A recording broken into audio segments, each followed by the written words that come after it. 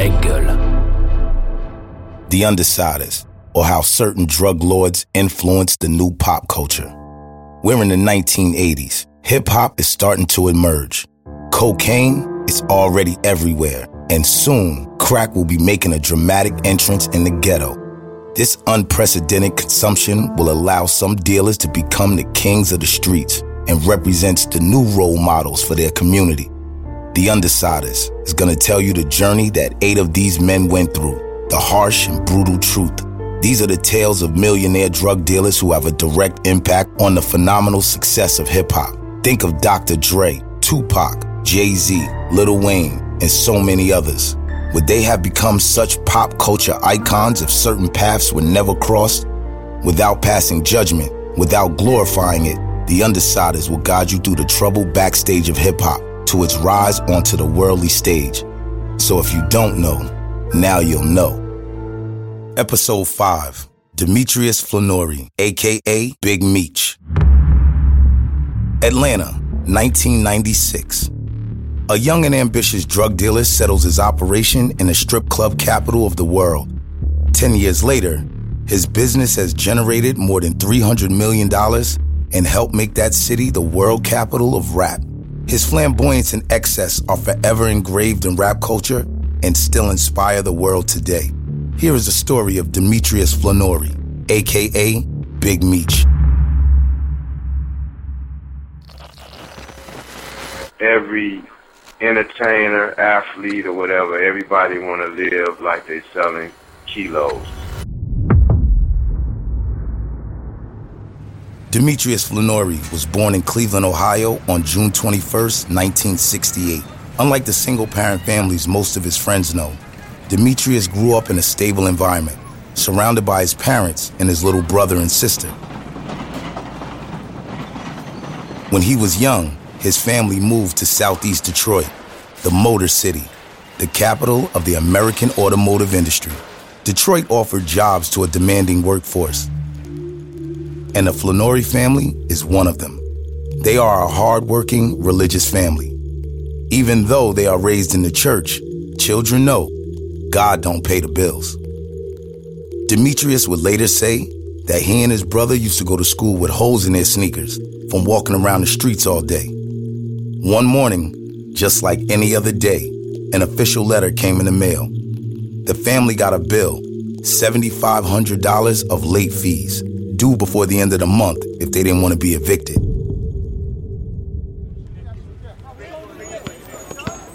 As a teenager, Demetrius and his little brother Terry were trying to find a solution to help the family. Only 2 options presented themselves: theft, which is strictly forbidden by the Lord, or selling drugs, which isn't mentioned in scripture. The 2 brothers opt for the second. At that time, the drug markets in Detroit were controlled by local bosses like Maserati Rick or the YBI, aka Young Boys Incorporated. The 2 brothers got close to them and started selling drugs, one packet after the other, $1 after another.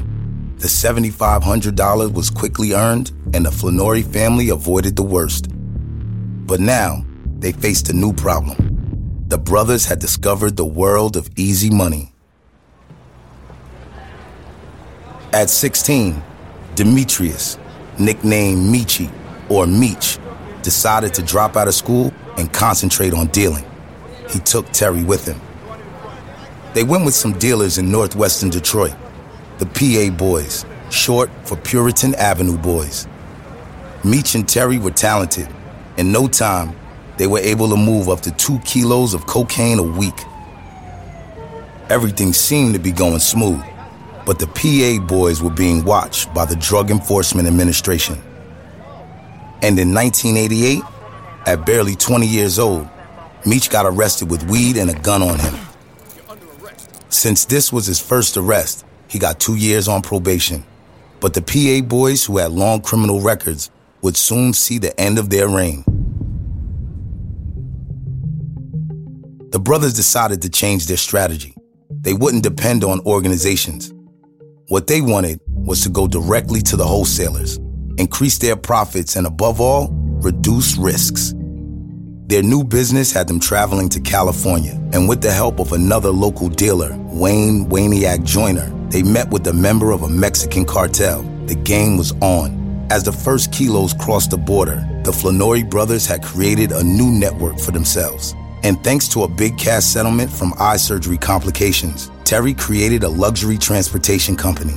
The transportation business offered two benefits for Meech and Terry.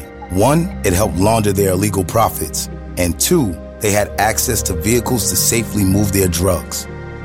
In fact, every car was equipped with James Bond-style storage traps and gadgets. Everything was smooth until 1994. Meech was pursued by the police and arrested with a known Colombian drug trafficker. However, lacking sufficient evidence to prosecute, Meech managed to squeeze his way out, and their organization continued to grow. In 1995, thanks to their Mexican connection, the brothers were selling in Georgia, Kentucky, Texas, and California. But it would be Atlanta where Big Meech would make history.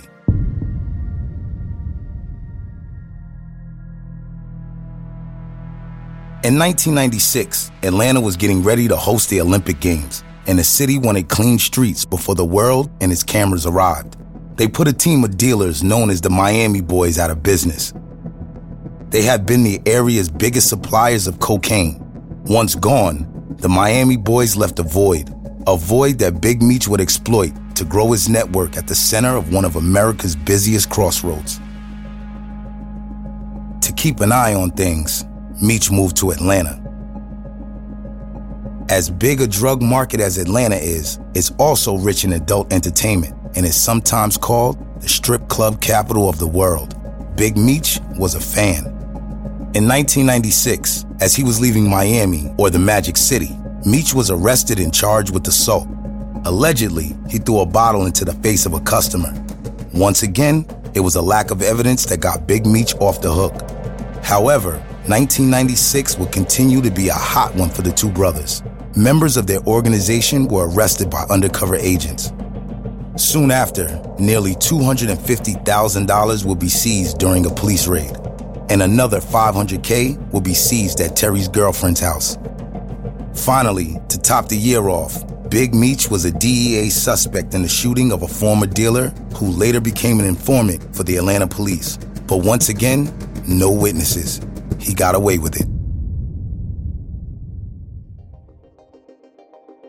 All this heat was proving too much for the brothers. They decided to reorganize once again. Terry would go to LA to manage all shipments from Mexico. Big Meech will remain in charge of distribution for his new Atlanta villa, aka the White House. Big Meech started living large. He was making a name for himself in Atlanta. Beautiful cars and going out to clubs. His crew staked their claim with the BMF banner, short for Black Mafia Family or Big Meech Flenory, whichever. But their success wouldn't keep the cops away. On the contrary, late in 1999, 17 kilos belonging to the organization were seized in Arizona. In February 2001, another 9 kilos were taken in Kansas City. But their business was tight. The police never found a trail that led to the brothers. I didn't talk on the phone about nothing. The phone for me is either you coming or you ain't. Despite these blows, the organization, built as a family, now had 500 members, covering 11 states, crisscrossing the country. This well-oiled machine guaranteed a profit, but it was mainly competitive prices and a quality product that ensured the success of the BMF.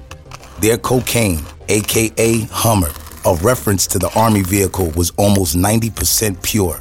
Brought from the Mexican cartels for about $9,000 a kilo, it was sold for $17,000 to wholesalers. The organization made $8,000 per kilo, and BMF sold nearly 600 kilos a month, a net worth of nearly $5 million. It seemed Big Meech was CEO of a very profitable company. As the saying goes, work hard, play hard. And Big Meech didn't keep a low profile when it came to celebrating his success. When he went out in Atlanta, everyone knew it. You couldn't miss him. Big Meech would arrive in different strip clubs across the city with about 20 or sometimes 50 of his friends, all wearing BMF printed t-shirts. Once inside, it was showtime.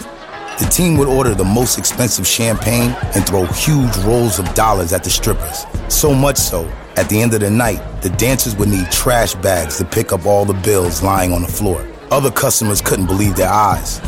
Without fail, this ritual took place every week.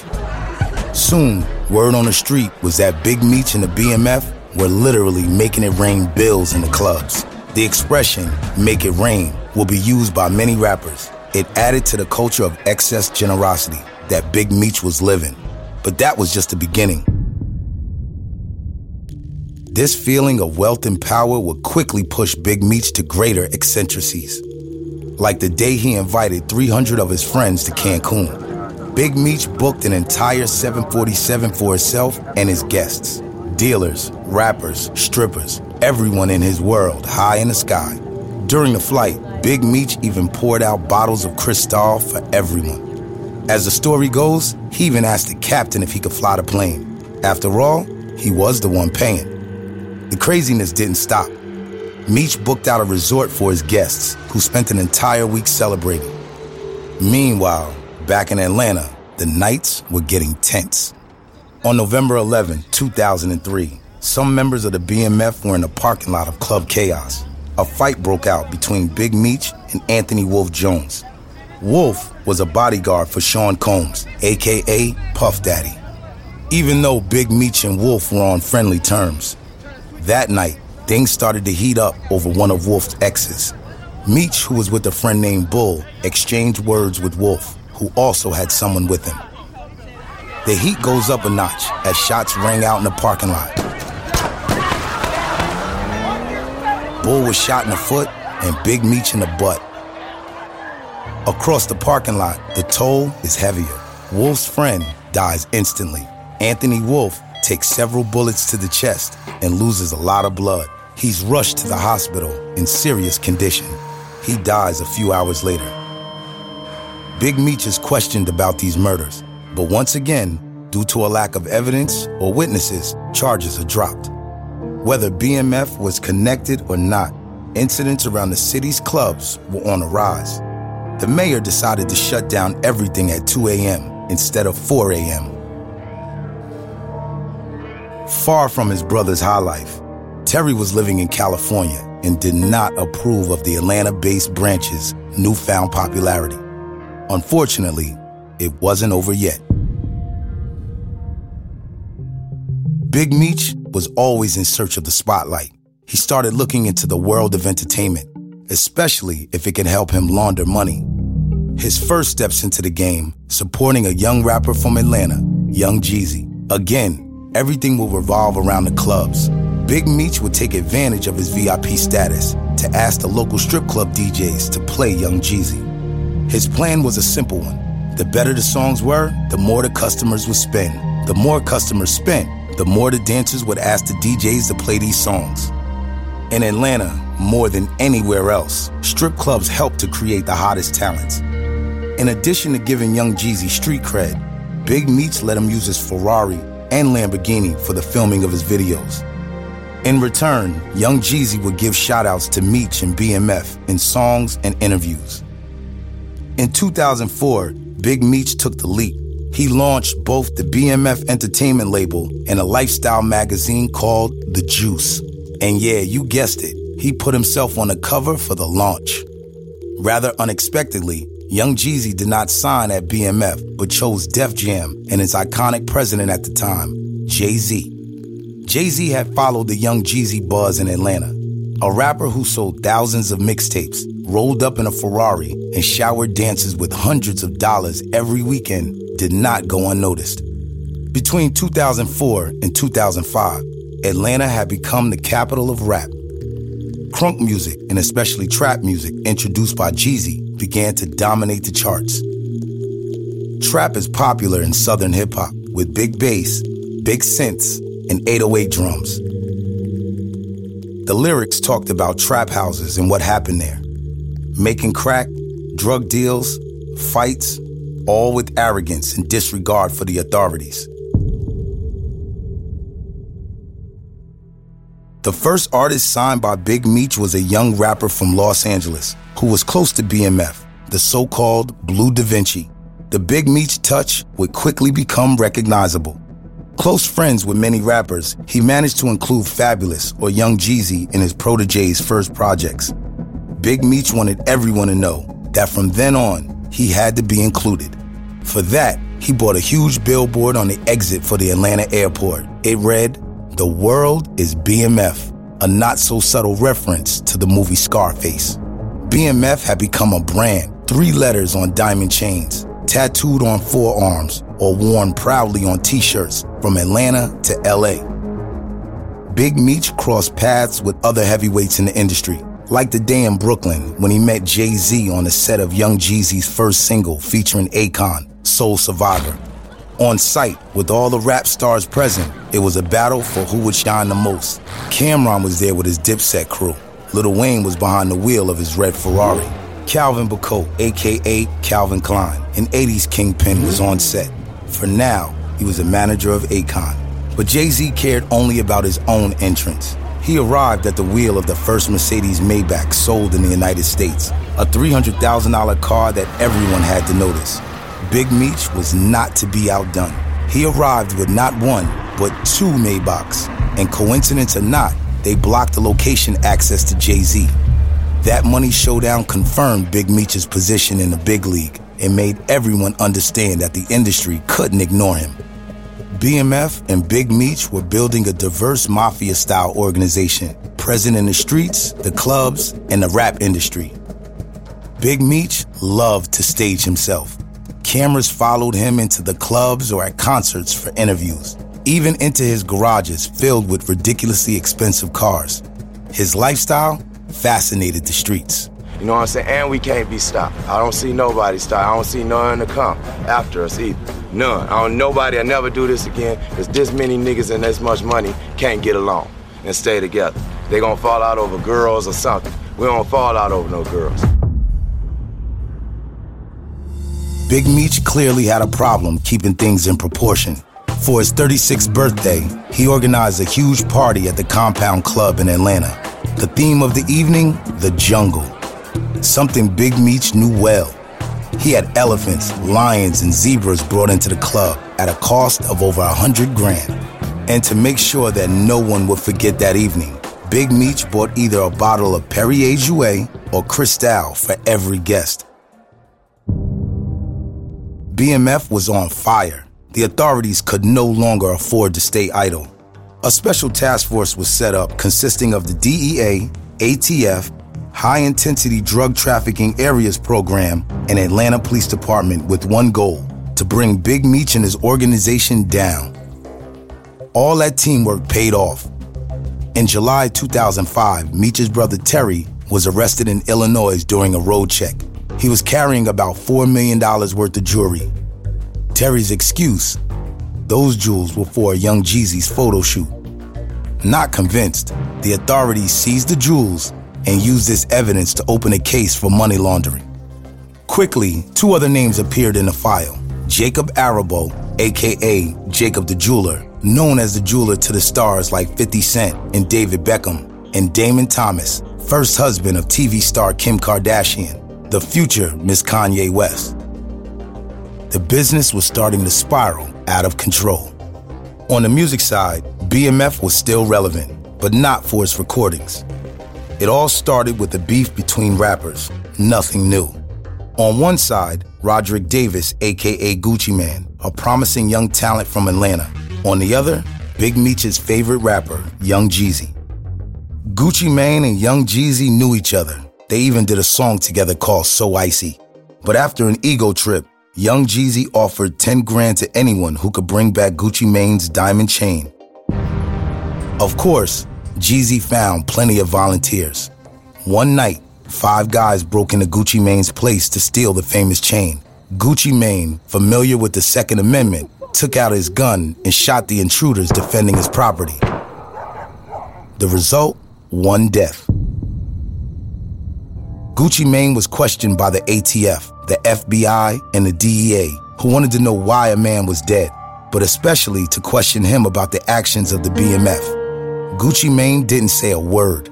The streets' code of silence is law, and his lawyer managed to prove self-defense. Gucci Mane, aka Guwap, was free. In 2005, Big Meech's business became more and more complicated. After lengthy surveillance and wiretapping, a top BMF member, Omari O-Dog McCree, goes down for drug trafficking. He's the first on a long list. In August 2006, he pleads guilty and is sentenced to 15 years. To reduce his time, Omari cooperates with the authorities and explains the inner workings of the organization, pointing out various leaders. Heads start to roll. 47 members of the BMF were arrested in October. Police seized 635 kilos of cocaine and $14 million. Obviously, the two brothers would meet the same fate. Terry was arrested in his beautiful villa in the suburbs of St. Louis. Big Meech was arrested in his $1 million home in Frisco, Texas. The family collapsed. But the BMF could be proud of its legacy. It took 21 government agencies in 15 states to dismantle the organization. Trials began in February 2006, and the list of sentences was long. 15 years for Jeffrey Lear, one of the organization's heads, and 5 years for his girlfriend. A life sentence for Tremaine Kiki Graham, a boss and the son-in-law of the mayor of Atlanta. His background as a solid college basketball player forced the investigators to interview pros like Charles Barkley and Michael Jordan, who were friends of the gangster. 3 years in prison for Bull, who was with Big Meech during the parking lot shooting. He pleaded guilty to drug trafficking. 15 years for J-Bo, Big Meech's right-hand man. The artists were not spared either. Rapper Blue Da Vinci, signed by BMF's Entertainment, got 5 years, and Jacob the Jeweler, cited in Terry's money laundering case, got 2.5 years and a $50,000 fine. In total, 32 members pleaded guilty to the charges against them.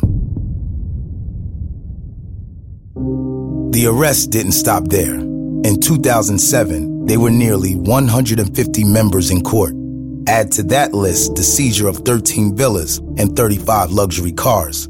Big Meech and Terry were charged with several counts, including continuing criminal enterprise, possession of drugs, and money laundering. At that time, investigators felt they could buy Terry. They offered him 20 years in exchange for a full confession about his brother. Terry didn't even let them finish. His answer left no doubt. Never in a million years. Just as in the beginning, when they had to find a solution to pay the fines, two choices presented themselves to the Flenory brothers. Go to trial and risk maximum penalty, or plead guilty and negotiate a sentence. The brothers didn't know if the prosecution had witnesses who would bring them down, and they didn't want to take the risk of going to jail for life. So they decided to plead guilty and negotiate a shorter sentence. On November 29th, 2007, Terry, Southwest T, and Demetrius, Big Meech, were each sentenced to 30 years in prison. Big Meech was 39 years old. Meech would be incarcerated in Atlanta Penitentiary, and Terry in Pollock, Louisiana. Separated since that court decision, Terry would have these words for his brother. I would tell Big Meech if he was out there that life is too short to get caught up in a lifestyle we once chose, a route and a path we once went down that got me 30 years. If I had a chance to do it all over again, I would have chose the educational route and put the same energy and time into doing the right thing and uplifting the people and the community so that we could be out there with our families and make a difference. During their years on top, Big Meech, Terry, and the Black Mafia family, according to the authorities, would have generated more than $270 million. BMF was, is, and will remain one of the biggest street brands. It helped solidify Atlanta as the center of rap in the U.S. It brought Atlanta rappers to the world by introducing artists like Young Jeezy, Gucci Mane, 2 Chainz, and Migos, who created an uninhibited and exuberant culture that nourished art and lifestyle. Today's rappers imitate what they saw or heard about the adventures of Big Meech and the BMF. Gucci Mane himself confided that as a teen, he dreamed of becoming a member of BMF. Some old-timers will tell you about the emotion they felt when they shook Frank Sinatra's hand. But in Atlanta, people are proud to say that they were there when Big Meech would make bills rain on the dancers' asses. A ghetto legend who even while in jail makes people happy. Like the time at an auction when a man bought one of the big boss's old cars. One day, while cleaning the car, he found a hidden stash of cash in a secret compartment. He could have kept it, but chose to call the police and had all the money returned. These are the kind of stories that Hollywood loves. 50 Cent is even in serious discussion about producing a series on the BMF. Demetrius Big Meech Flenory, the guy that signs all his letters, death before dishonor, will leave prison on February 25th, 2032.